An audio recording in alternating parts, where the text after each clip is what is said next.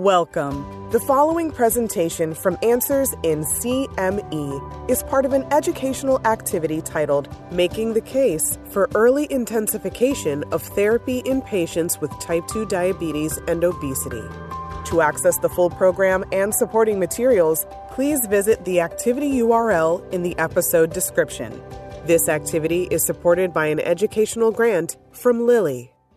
Hi, my name is Scott Kahan. I'm an obesity medicine physician in Washington, D.C., and I'm looking forward to talking to you today about making the case for early intensification of therapy in patients with type 2 diabetes and obesity. Let's start by discussing the clinical rationale for targeting GLP-1 GIP dual agonism for the management of patients with type 2 diabetes and obesity. GLP-1 receptor agonists have a number of effects. For one, in the central nervous system, they tend to decrease appetite and food intake. They tend to lead to an increase in satiety. In the pancreas, GLP-1s tend to increase insulin secretion and decrease glucagon secretion. And in the stomach and gastrointestinal tract, they lead to a decrease in gastric emptying, which usually is a positive effect in that people tend to feel fuller, but sometimes can lead to gastrointestinal side effects.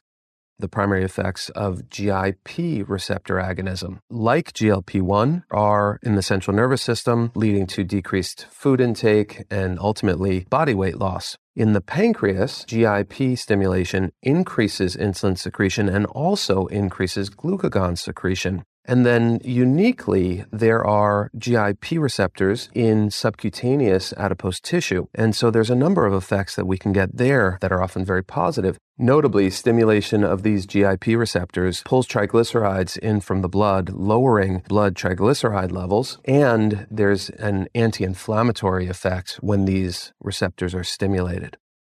So there are quite a number of important benefits of incretin therapy in type 2 diabetes. GLP-1s are associated with less risk for hypoglycemia compared with older diabetes treatments, and they have a favorable effect on weight. The ADA recommends GLP-1s as the first injectable treatment for diabetes and often the second treatment overall, right behind metformin. Dual agonism of both the GIP and the GLP-1 receptors is associated with greater A1C reduction than either insulin or GLP-1 receptor treatment alone.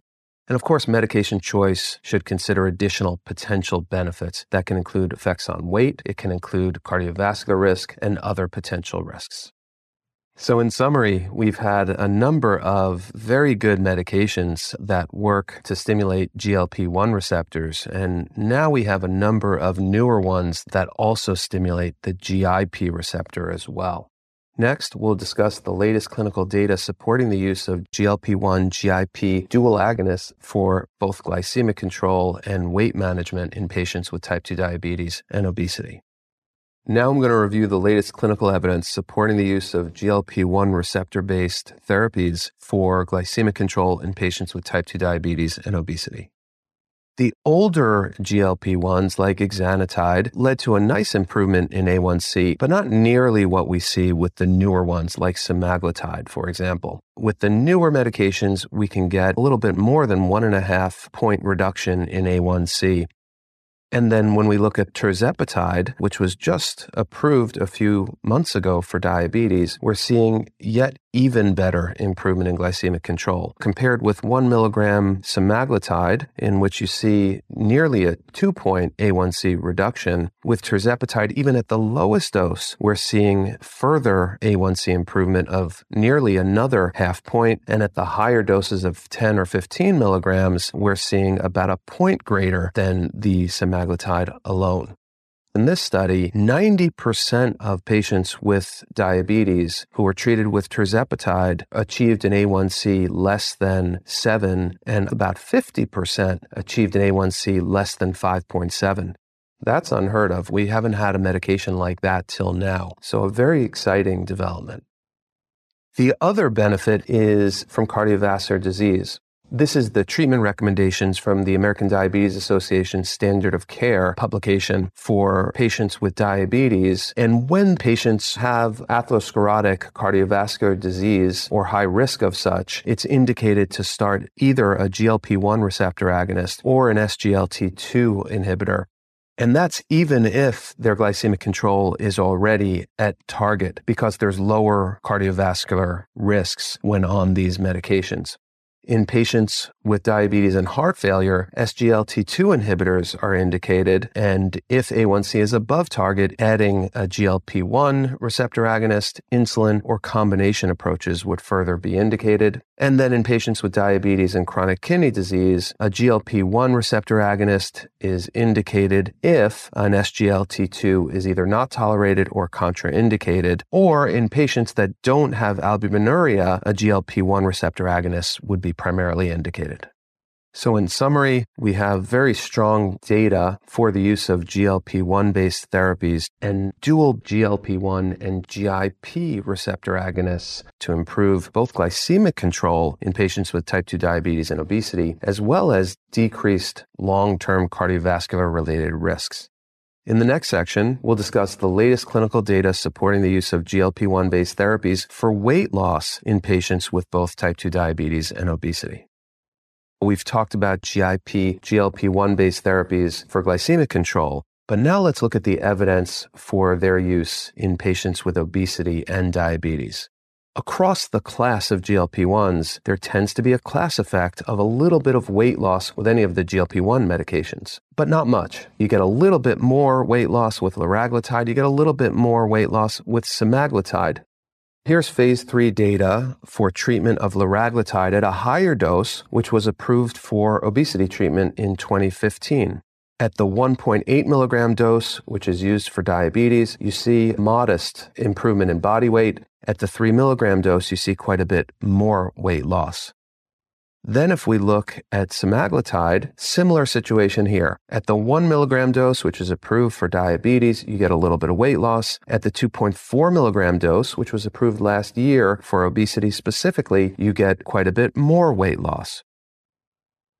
Now, with the advent of tirzepatide, we're seeing an even more impressive situation. So compared with semaglutide at 1 milligram, where you get a modest amount of weight loss, the 3 doses of tirzepatide lead to quite a bit more weight loss. About 8 kilograms at the 5 milligram dose, about 10 kilograms at the 10 milligram dose, and more than 12 kilograms at the 15 milligram dose. Now, keep in mind, this is in patients with diabetes, and this was in a diabetes trial, not in an explicit obesity trial, which gets to this next trial, which is really quite exciting. This was published just a few months ago. This is the SURMOUNT trial looking at tirzepatide specifically for obesity treatment. And here you can see even more weight loss than what I showed in the last slide. 5 milligrams of tirzepatide, 16% weight loss on average. At the higher doses, 10 milligrams and 15 milligrams, were well over 20% weight loss. This is bariatric surgery level of weight loss with this new medication. Now keep in mind, tirzepatide is approved for diabetes. It's not yet approved for obesity, but this data is very compelling, and I anticipate that approval will be not too far around the corner. Next, we'll focus on potential gastrointestinal side effects of GLP-1 based therapies and the GIP, GLP-1 dual agonists, and how we can manage them. I'd like to review the safety profiles of the GLP-1 based therapies and the GLP-1 GIP dual agonists and how we can manage common treatment-related adverse events. Nausea is by far the most common side effect. Vomiting happens much less frequently. Diarrhea or constipation can occur. And of course, decreased appetite can occur, but that's almost always a positive effect. These side effects are generally dose-dependent. They're generally short-lived, and we can usually minimize them by a slow titration of the dose.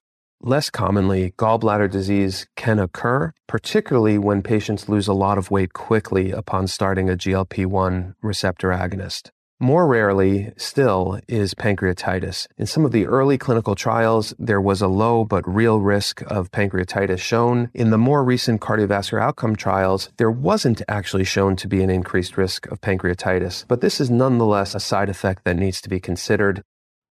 When comparing the potential side effects between tirzepatide and traditional GLP-1 medications, they're actually quite similar. In theory, GIP stimulation should lower the risk of gastrointestinal side effects, particularly nausea. Perhaps the most important thing here is, just like with the GLP-1s, there is an exceedingly low risk of hypoglycemia. The only real risk of severe hypoglycemia is in patients that are concurrently on either insulin or a sulfonylurea.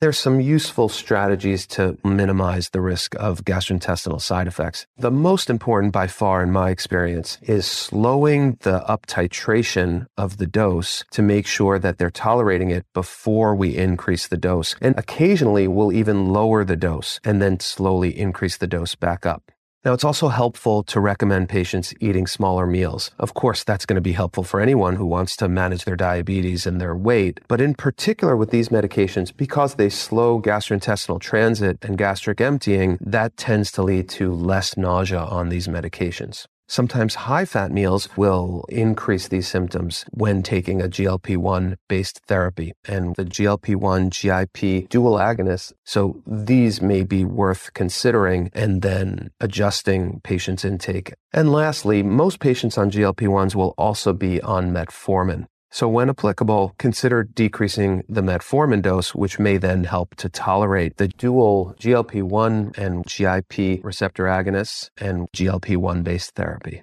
Next, we'll discuss best practices for optimizing weight management plans for patients with type 2 diabetes and obesity. Now I'm going to talk about how we can effectively use GLP-1 based therapies and GLP-1 and GIP dual receptor agonism in patients with type 2 diabetes and obesity to assist both with glycemic control and weight loss. Let's review some best practices that I use for my patients.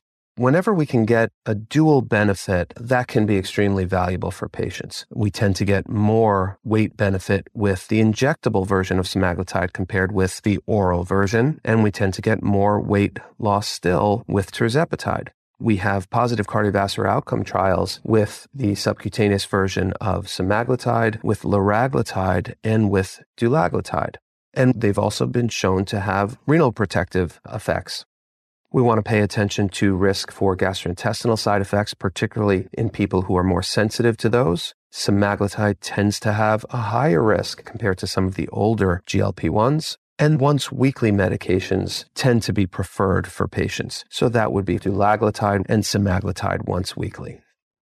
Another really important consideration is we should try to avoid or minimize medications that may cause weight gain or make it harder to lose weight. Perhaps the most common category of medication with respect to that is anti-diabetic agents. The older agents were very likely to cause weight gain, insulin and sulfonylureas in particular. The newer agents, though, are much more likely to be either weight neutral or even cause weight loss. Try to focus on medications that have a low risk of weight gain and perhaps even cause weight loss, and try to avoid those medications that have a risk of weight gain. Because of the multiple beneficial effects, I tend to utilize the GLP-1s very early in treatment when I see a patient with both diabetes and obesity. These medications tend to take some time to build up in the system, and their subjective effects can be subtle. So we want to use a relatively slow titration to minimize side effects, but also we need to counsel patients to understand that weight loss and improvements in appetite and fullness may take time to occur. It's not uncommon that it takes a few months until they get the full benefit at a given dose, and then we can further increase the dose from there as needed. It's important that we're there to support patients, to give them encouragement, and to help them with guidance, counseling, and, when appropriate, medications that can better improve both their weight management and their diabetes management. Thank you for listening. Please visit the activity URL in the episode description to view all program materials, complete the post-test, and get a certificate.